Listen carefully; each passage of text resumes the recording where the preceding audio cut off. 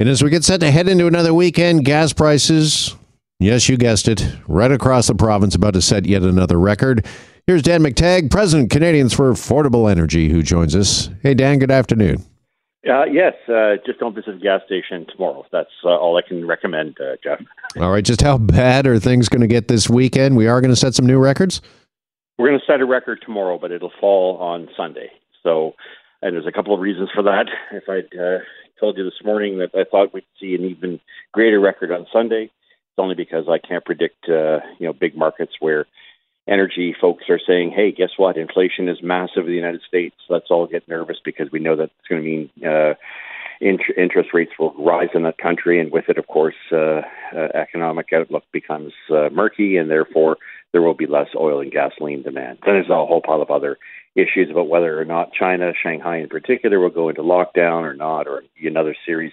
There's all sorts of moving parts here. Bottom line, though, tomorrow we break the all-time record here in the GTA and across most of southern Ontario at 215.9.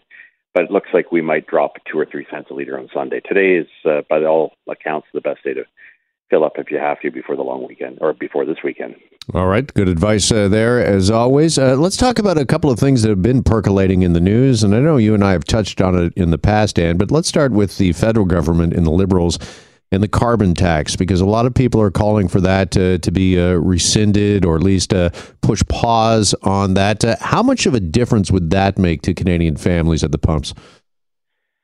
Well, the carbon tax is 12.5 cents a litre here in Ontario, so a little higher in other provinces to the east, which have a higher GST, HST, or TQS in Quebec of 15%. So it's certainly noticeable, a lot bigger than, of course, what the province is going to propose, or at least we're understood to implement, and that's a 5.7, call it 6.4 with HST decrease.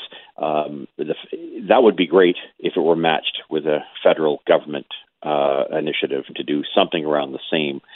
They may not want to touch the carbon credit, the carbon market. They may not want to go in that direction at all. In fact, next month, the same federal government will be implementing their brand new second carbon tax called the Clean Fuel Standard. And by the way, that's not even rebated, not that the first one is for many families.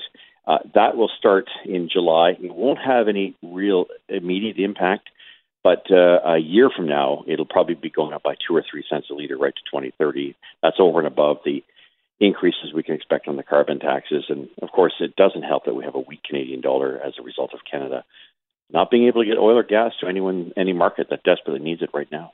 Okay, that's at the federal level. Let's talk provincial next, because one of the Conservatives' promises, as you well know, Dan, during the election campaign was the fuel tax set to drop by 5.7 cents per litre effective July 1st.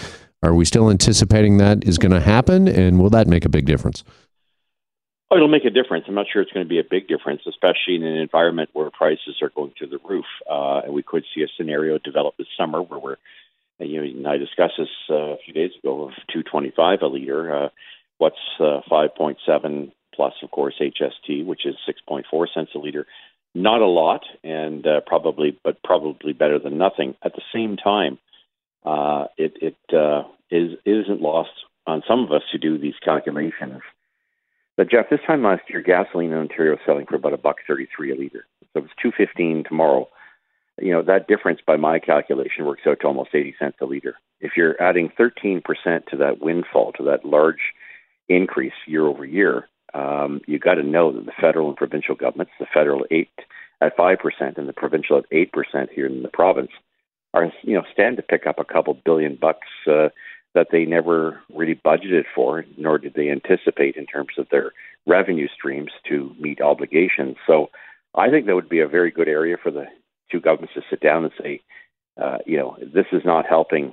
Trying to remove blood or water from a rock, as many consumers are faced with that tough choice, isn't very helpful. It's certainly not going to be helpful for the revenues if it has the effect of slowing down the economy. So there's an area where I think both province and the federal government need to have what they call a financial summit meeting and see if they can find a way to alleviate the burden, as they're doing in many other countries around the world. All right, got to leave it there. But in the meantime, if you want to save a few dollars at the pump, tonight is your best option going into the weekend. Dan McTagg, Dan, appreciate it as always. Thanks so much for this. Have a great weekend yourself. And yourself. Thanks, Jeff. Bye-bye. Hi, it's Shauna, and I might be a bad parent because my kids think French fries are vegetables. Hey, it's Ryan, and I might be a bad parent because I went out for wings when my wife was in the hospital after giving birth. Johnny here. I might be a bad parent because in my house, the tooth fairy gives pocket change. But we're not alone. Len emailed us and said his 6-year-old daughter's Tarzan moment going from love seat to lazy boy by curtains made him more proud than any dance recital. And Andy left his 2-year-old at the rink. All right, guys, I'm sure we're not alone. Like Andy's kid. For stories and confessions like this, make sure you check out our podcast. It's called Bad Parents, and it's available wherever you get your podcasts. I left a glove at the rink.